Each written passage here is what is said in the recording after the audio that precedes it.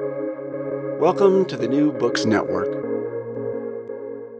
Hello, everyone, and welcome to the New Book Network. I'm Deidre Tyler, host of the channel. Today, we'll be talking with Amy Potter, Stephen Hammond, Derek Alderman, the authors of Remembering Enslavement, Reassembling the Southern Plantation Museum. How are you doing today? Very good. Thank you. Just fine. Thank you for having me. Yes, I'm very happy to be here. Doing well. Thank you. I wonder if you could begin the interview by saying a few words about yourself and how you became interested in this project. Derek, I think you're going first. Yeah. I'll go ahead and start us off. I apologize. I'm Derek, and I'm a cultural historical geographer, and I specialize in the American South.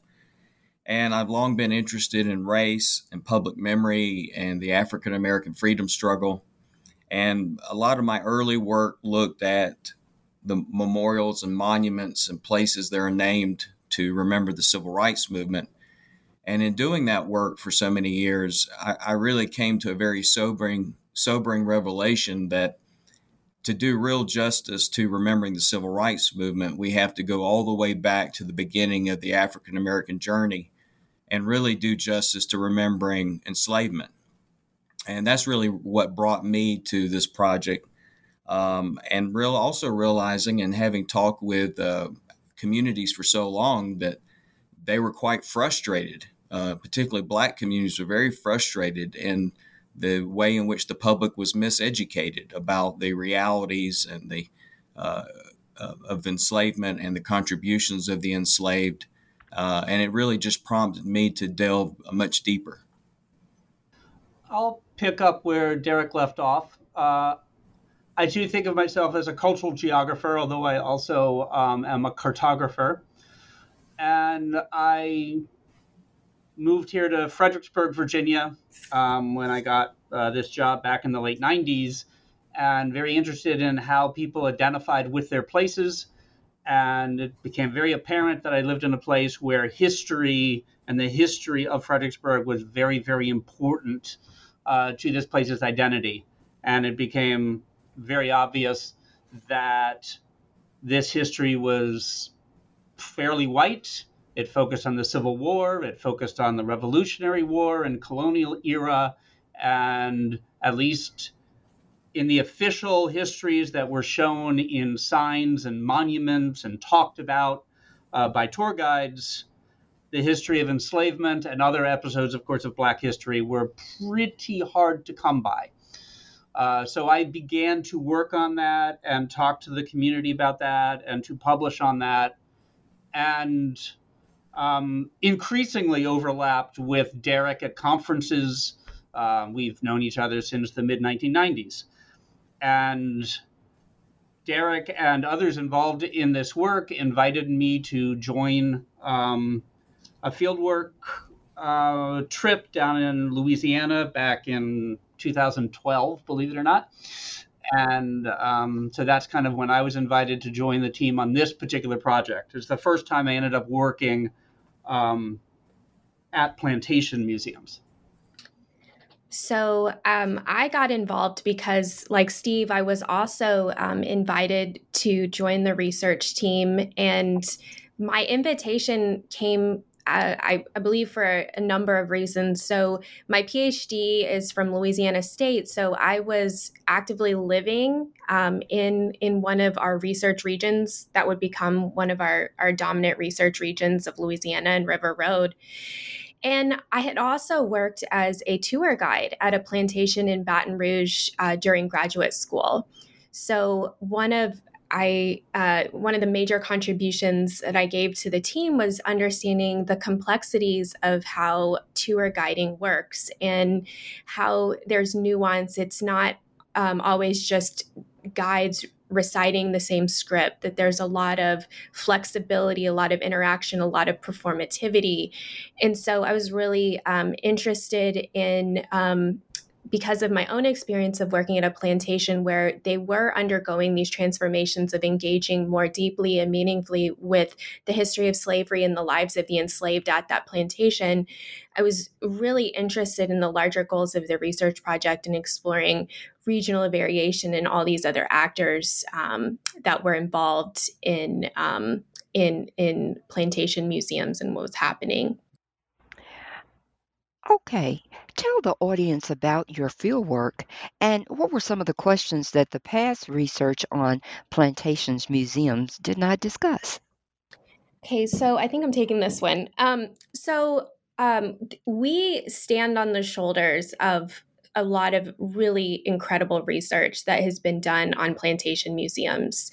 There was a seminal work that came out in 2002 looking at representations of slavery at plantations in Virginia, Georgia, Louisiana, came up with a really powerful typology to understand this. Our own colleague, Zava Butler, had some really important work come out in 2001, thinking about critically analyzing these sites and in the narratives that they're putting forth with regards to enslavement. But what we noticed when we were building our grant and in subsequent years actually doing our field work is that these studies usually only focused on maybe taking tours.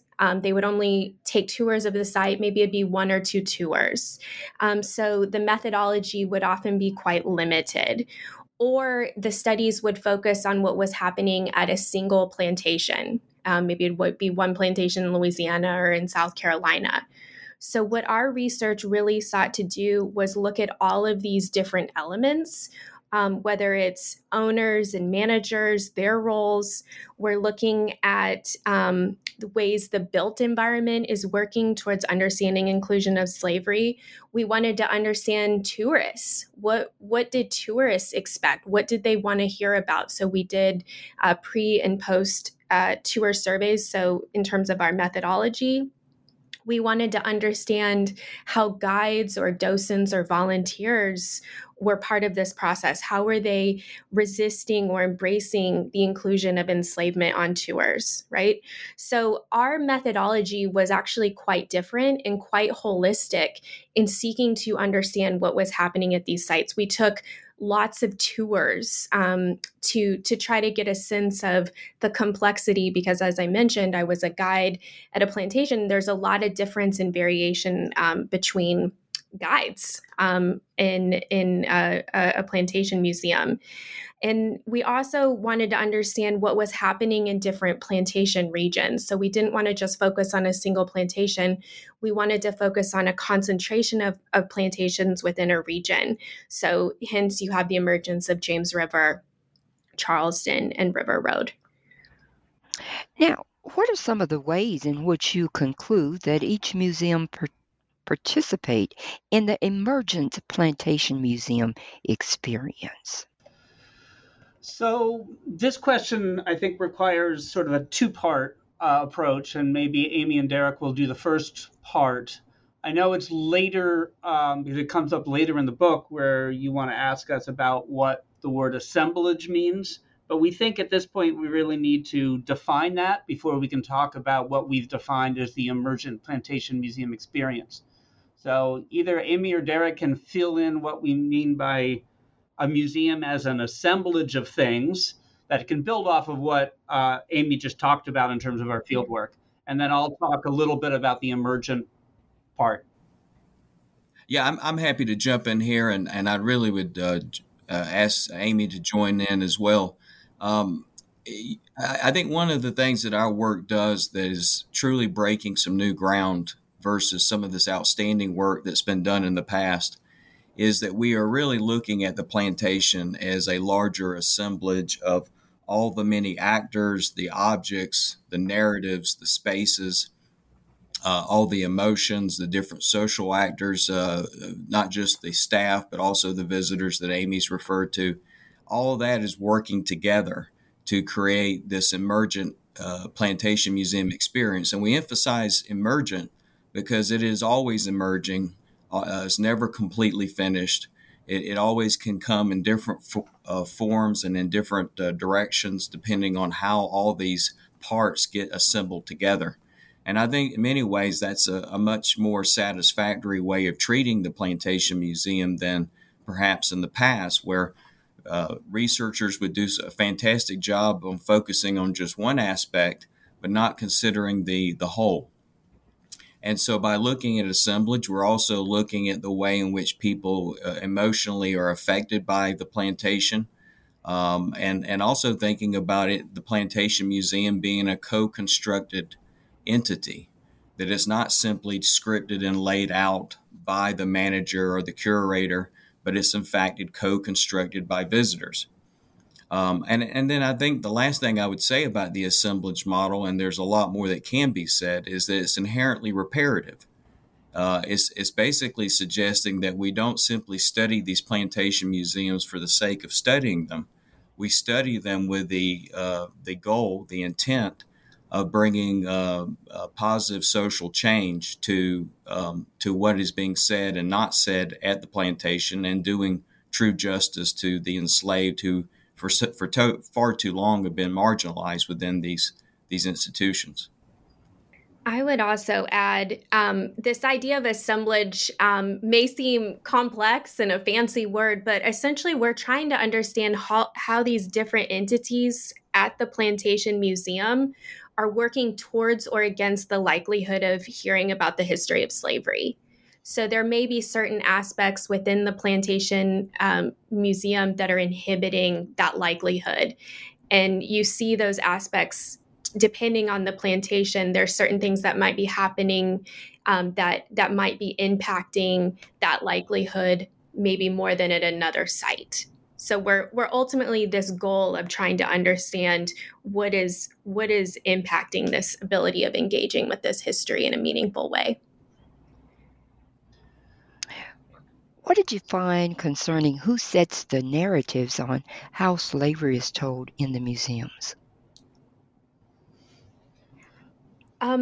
So again, it really depends on the site, and so some of our plantation museums, we have guides and docents have resources. They have books and maybe a script that they can look at and adapt and create their tour. We have other sites, like one in Louisiana, that is heavily scripted. It is probably the most scripted site that we studied, where the management actually created the script. And when we interviewed guides there, they're probably adhering to 80-90% of that script. So it really depends. And we'll talk later about sites, that set the theme at the top, and then everything works within that particular theme. And guides will develop their tour based on the theme fitting into that larger goal of the site. So there's tremendous kind of variation, but a lot of it comes down to some of the agency of docents and guides having kind of some of the final say in some of what's being discussed at the site. I would add to that we sort of think through the stories or narratives and how much enslavement has been a theme within that, as there's elements of intent from the museum's perspective. Management sets a theme, then sets up the spaces and the furnishings and the decorations and the grounds to support that theme. They, as Amy said, they say, okay, we want to make sure we cover this topic in this room, and then they turn that over to the guides, who then, in most sites, have a lot of agency on exactly what gets said. But then we get back to that word emergent, because on any one tour, we never saw a guide sitting there looking and reading a script, and whether it was they wrote it or the management. Instead, they are talking to an audience, and the audience is responding, and the audience is asking questions, or maybe somebody's rolling their eyes, or they're laughing or talking amongst themselves, which then affects what the guide is saying. So visitors challenging what the guide says, nodding along and accepting what the guide says, um, questioning, all of that then has an effect on what these narratives or stories are and how much enslavement becomes central or marginalized in them. You talk about artifacts politics in your book. Tell the audience a little about that. Well, when we talk about artifact politics, it refers to the fact that artifacts and material objects that you find in plantation museums, and really all museums for that matter, they play a very active role in the public interpretation of history. And those artifacts are vehicles for telling and materializing these large stories. And then those stories really communicate to the public about what and who matters historically. And they're powerful anchors within the curated spaces of plantations. And they're touchstones on the tours where the tour guide will often reference these objects and wrap their narrative and wrap, in fact, visitor questions around these artifacts. Traditionally, plantation museums carried out a very unequal artifact politics. There's often a discussion of the wealth and possessions of the enslaver family, their china, their furniture, their art, and often those artifacts and possessions deflected attention away from discussing the enslaved and their lives and their work and their contributions. And some plantations have claimed for many years, problematically, I might add, that they don't have surviving artifacts or material traces of enslaved communities, which they then use as justification for not talking about the enslaved nearly as much as they need to.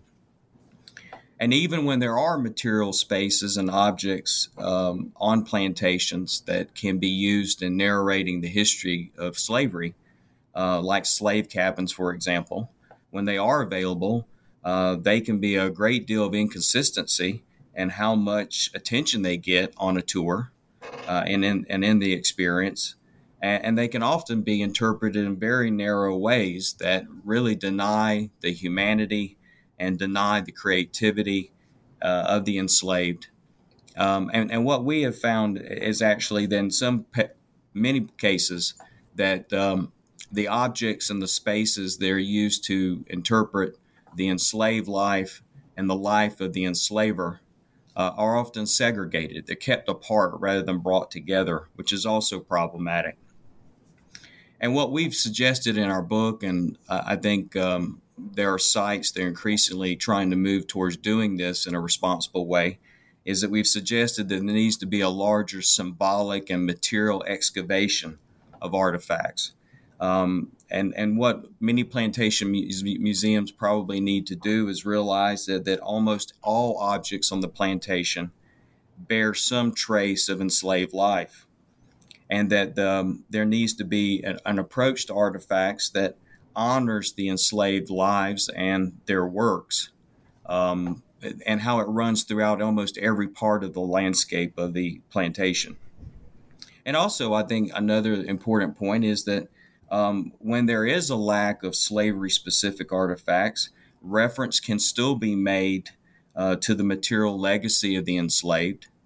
And plantations can, in fact, use artifact surrogates. They can use stand-ins when they don't have an actual artifact or object from their specific site. They can bring in objects from other sites to help tell their story and the wider story of enslavement. Can you tell us why you selected James River, Charleston, and River Road as the three regions for selecting the 15 plantations museums? So this gets into our research design when we planned out the proposal we sent to the National Science Foundation, which funded our research. And basically, there are a few factors. First, all three of those regions have significant clusters of plantation museums. So in other words, they're places where plantation museums are important parts of the heritage tourism industry in that region.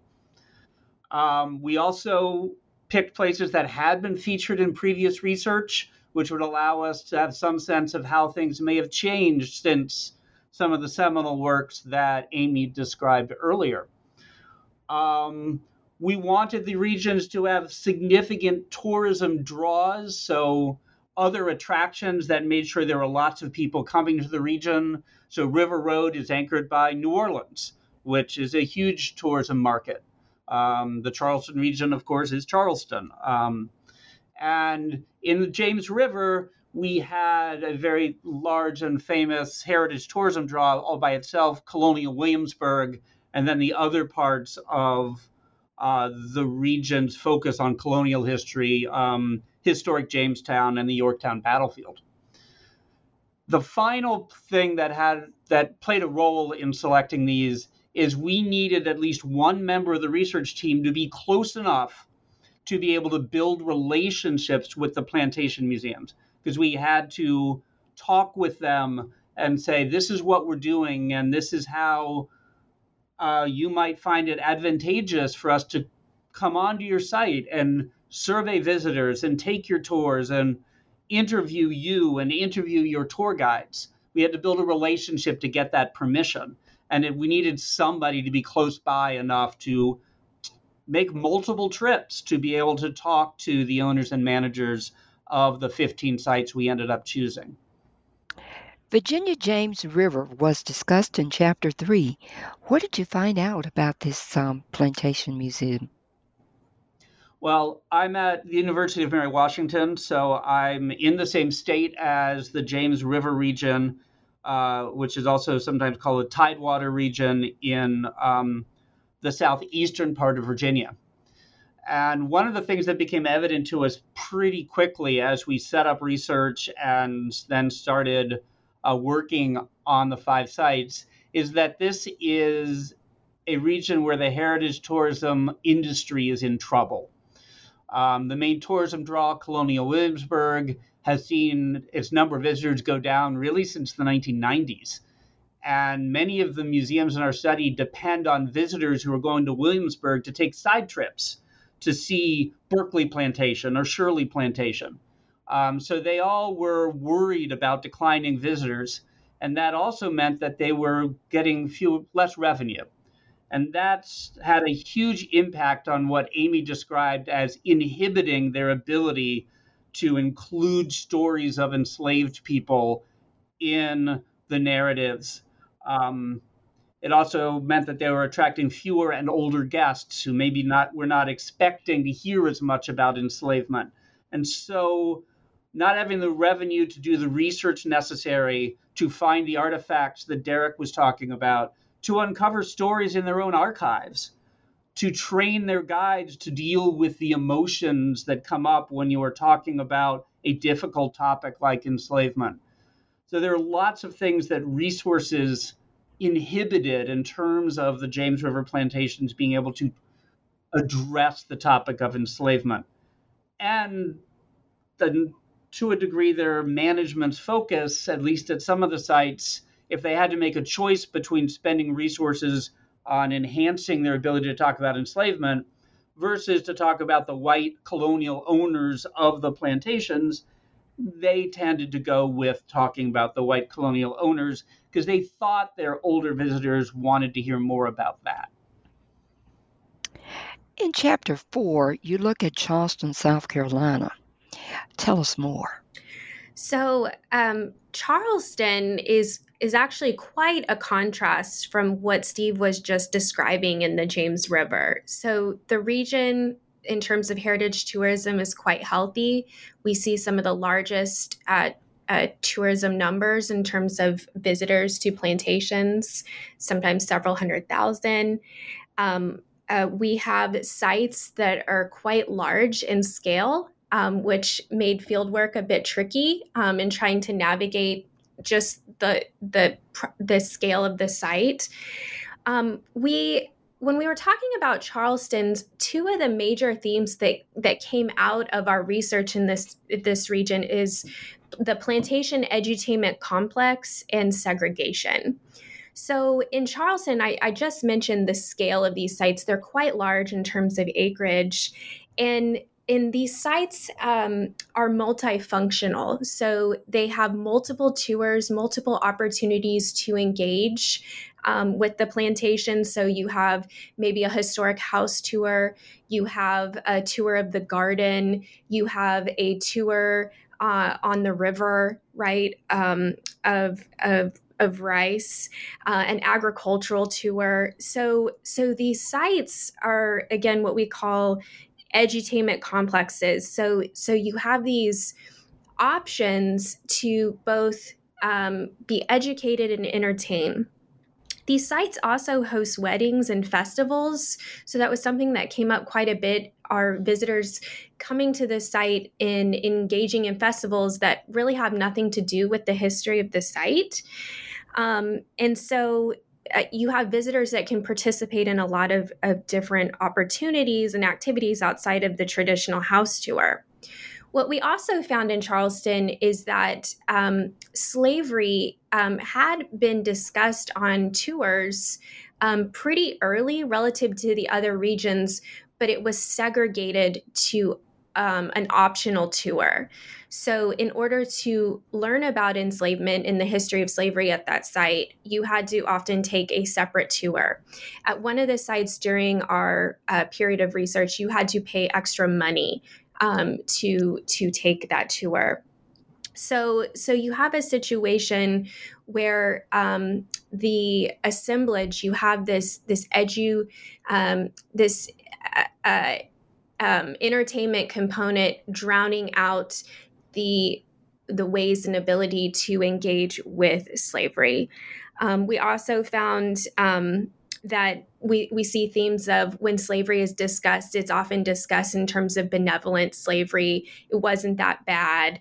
Or even the idea of descendant communities sticking around and using descendant communities to really whitewash the impacts of enslavement within that region.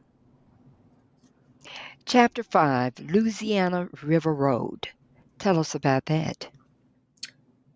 Well, Louisiana was our original fieldwork site. So, one of our co-authors had been engaging in research in Louisiana for over a decade before some of us had even joined the research team. And what we found in Louisiana was really quite a spectrum. You have one plantation that was the only traditional plantation to actually include the site's original slave cabins on the tour, all the way to a plantation that adamantly said that they were not about enslavement, despite the fact that visitors to the region were extremely interested in learning about slavery. And I'll let others pipe in as well. So what Amy said is right. It's probably the most diverse region in terms of having a site, like she mentioned, Laura Plantation, which both emphasized the role of women because it was about a family where women led the family of owners who, then used enslaved labor to harvest sugar and sugar cane. But that site also, because of changes that had happened in their assemblage before we did our research, they had lost a wing of the house to a fire. They made the new tour incorporate the cabins, the original slave cabins that they had, and they started telling the narrative of some of the people who had been enslaved there. It was still set in what we might call the back of the house. You didn't talk about enslaved people while you were looking at the nice furnishings and talking about the business as run by the owning family, but you had significant material about slavery there. We also saw transition. There's another place with probably the most visited site amongst all of the sites that we did research at, called Oak Alley. And from early pilot research where they had costumed guides that almost never talked about enslavement, we watched them build an exhibit with rebuilt slave cabins. And the exhibit was self-guided so people could learn more about enslavement, which kind of made it separate and unequal to talking about the white masters living inside the big house. And then after we finished our field work, we went back and found that they had started even incorporating a little bit more about enslavement, although inconsistently within the main tour. So we got to see a lot of dynamics in River Road because of the length of time that we did research there. Chapter 6 focused on two specific plantations, the Whitney Plantation and the McLeod Plantation. Can you tell us why you separated those two? Well, I'll go ahead and start. So these are our counter-narrative sites. These are sites that were doing things quite differently than any of the other sites that we studied. So, for example, McLeod Plantation, which was located in Charleston, was our newest plantation to open in terms of tourism. They opened in 2015. Whitney actually opened in 2014. So we call these our counter-narrative sites because they are centering enslavement in their assemblage. So in terms of McLeod, it's owned and operated by Charleston County. And as I discussed this idea, this is the site that established its mission, which its mission was to examine the transitions of African Americans from slavery to freedom and their ongoing challenges in the 20th century. So you see management establishing this mission, and then everything else underneath that mission, whether it's guides, whether it's the signage on the plantation, how the tours are designed, all are meant to honor and embrace that mission. So you have guides who create tours, right, that adhere to that mission. You have a plantation tour. This is actually the only one in our entire study that doesn't go into the big house. It actually focuses on the landscape, the material culture, focusing on the original slave cabins that were on the site. What's also interesting about this site is that the slave cabins were lived in until 1990. So this gives this site a really interesting opportunity to engage in the legacies of enslavement, not just in the Emancipation Proclamation, but the reverberations of enslavement, and talk about how people are living in poverty in this area, and living in these slave cabins until 1990. But you really see something very different happening with McLeod Plantation, with Whitney Plantation, where they are centering enslavement in their assemblage. And I think someone else is going to talk about Whitney. I'm happy to talk about Whitney and encourage Steve to join if he would like. Whitney Plantation is perhaps one of the most famous of these counter-narrative plantation museum sites. And I think it's probably worth pointing out that these counter-narrative sites are important not just because of the very different, more just representations of enslaved life that they present, but they also serve as, to some degree, role models for other plantations that are undertaking the hard work of trying to do a better job in terms of telling the history of enslavement. We often encountered plantation museums that were not necessarily doing a great job, and they would say, well, who should we look to? And it was always very assuring and I think very powerful that we could point to plantations like McLeod, but also plantations like Whitney Plantation. And Whitney Plantation is a very powerful site. In fact, one of our big takeaways from that site in terms of surveying and interviewing visitors was that it was transformative. It had an emotional impact on visitors. It was clearly elevating education over anything that would resemble entertainment, which was a powerful theme. I think one of the things that Whitney did was part of its power was visual. As you enter Whitney Plantation and you take the tour, You see these terracotta statues of enslaved children that dot the landscape, and those statues give presence to what is often absent from plantation museum narratives and representations.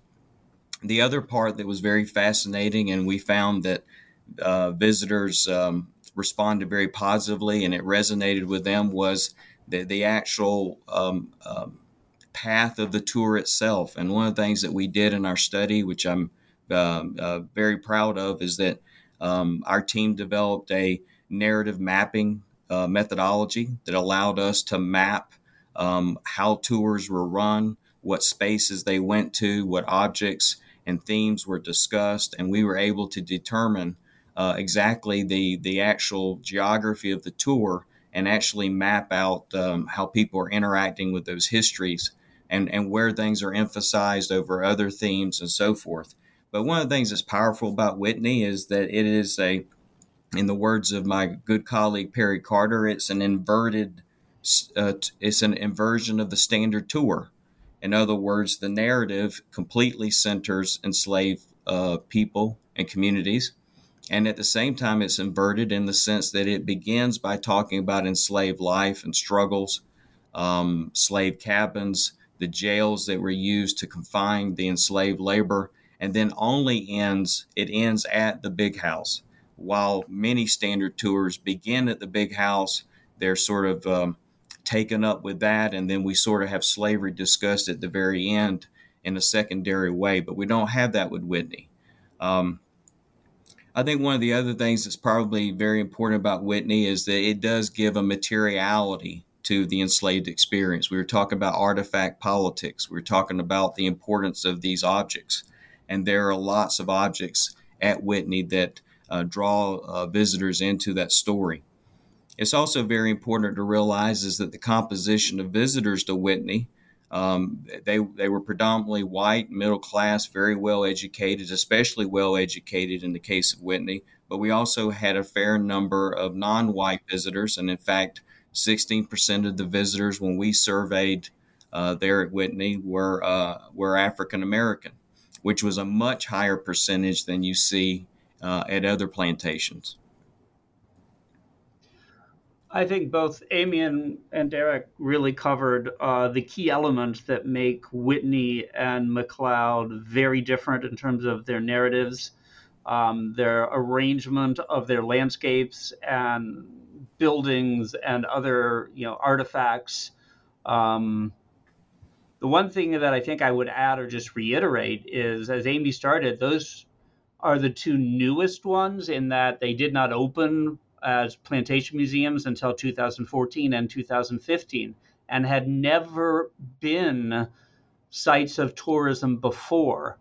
And we found this to be pretty important because all of the other sites, even those where you had managers and guides who really wanted to change the way they talked about their history and incorporate the lives and contributions and suffering of enslaved people more fully, they had these legacies they had to deal with because they had been set up to not talk about enslavement, but to talk about the beautiful furnishings of the colonial or Civil War era owners.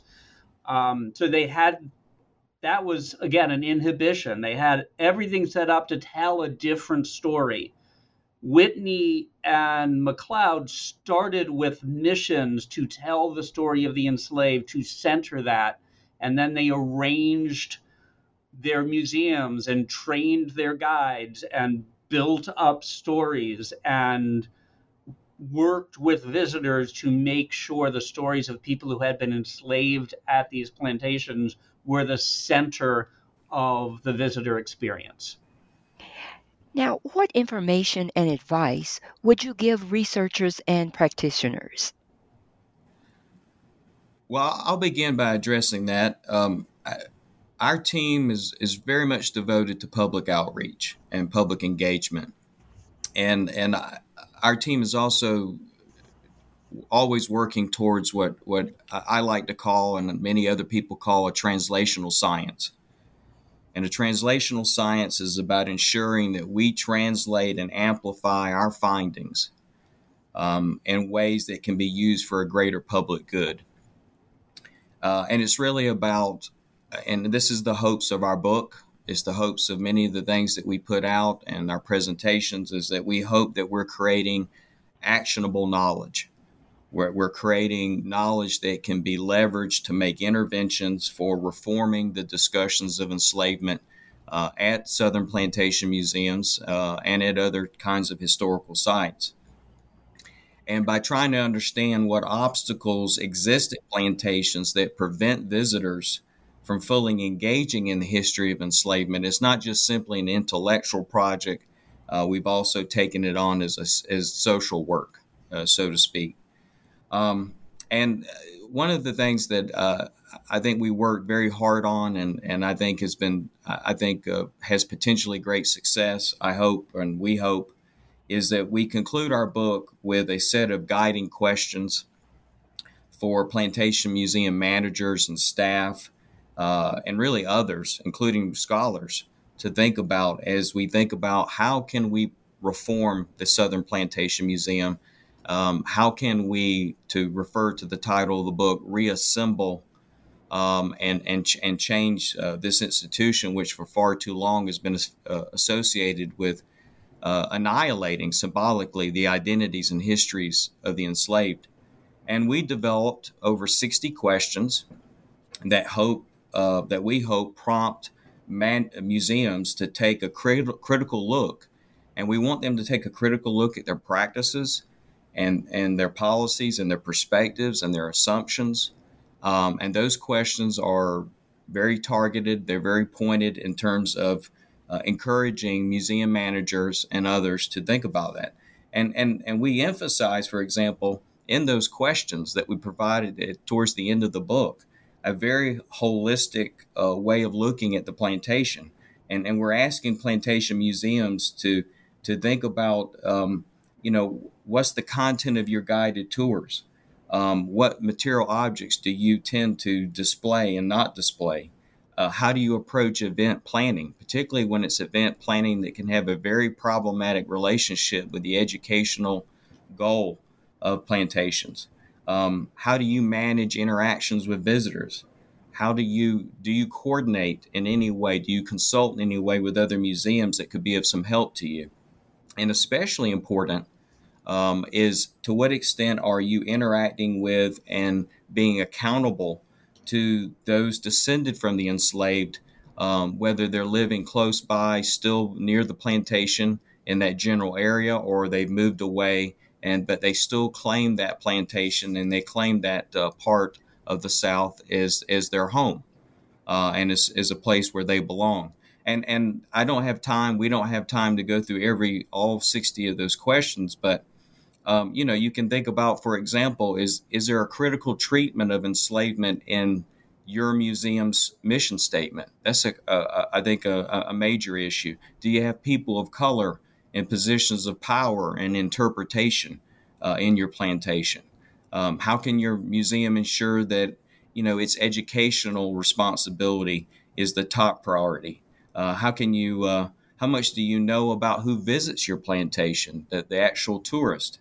And what can you do to learn about what their interests and needs are with regard to learning about enslavement? How sensitive are you as a museum to visitors of color? We see a great deal of variation in our study with regard to that question.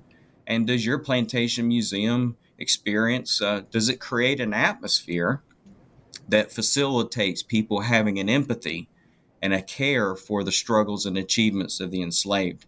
And the final word I would say is that we are really trying to push towards a holistic treatment of these museums, and also moving away from a very monolithic treatment of tourists and a very monolithic treatment of the plantation museum experience. I would also, kind of to add to what Derek was saying in terms of the visitor, I think one of the important parts of our methodology is that we partnered with our plantation sites. And so we were able to go back and report to these managers our findings. And we generally found that visitors were very interested in learning about slavery and enslavement. And managers were often surprised by this because there's often this perception, oh, they're on holiday, they don't want to learn about these difficult histories. They want to have fun. They want to laugh and enjoy and look at the beautiful scenery. But in most cases, that's actually not true. And what was also interesting when in Charleston, when we reported back to one of the plantation museums we partnered with, we had asked visitors what other sites that they were going to while they were in Charleston. And for one of these plantations, they were very surprised. They thought their competition, or the other sites that visitors were coming from, were actually other plantation museums. And while in some instances that was the case, what we found was actually this particular plantation museum, visitors were also going to the old slave mart that is in downtown Charleston, which is a really impactful way to learn about enslavement and how enslaved people were sold in the city of Charleston. So they were very surprised, and it really led to some really powerful conversations about ways to potentially change and engage more deeply, because visitors weren't afraid to engage and wanted to engage. Well, I have enjoyed our conversation. Can you tell us about the next project you'll be working on? I think we could all talk about projects that have been ongoing since we finished the research and finished writing our book.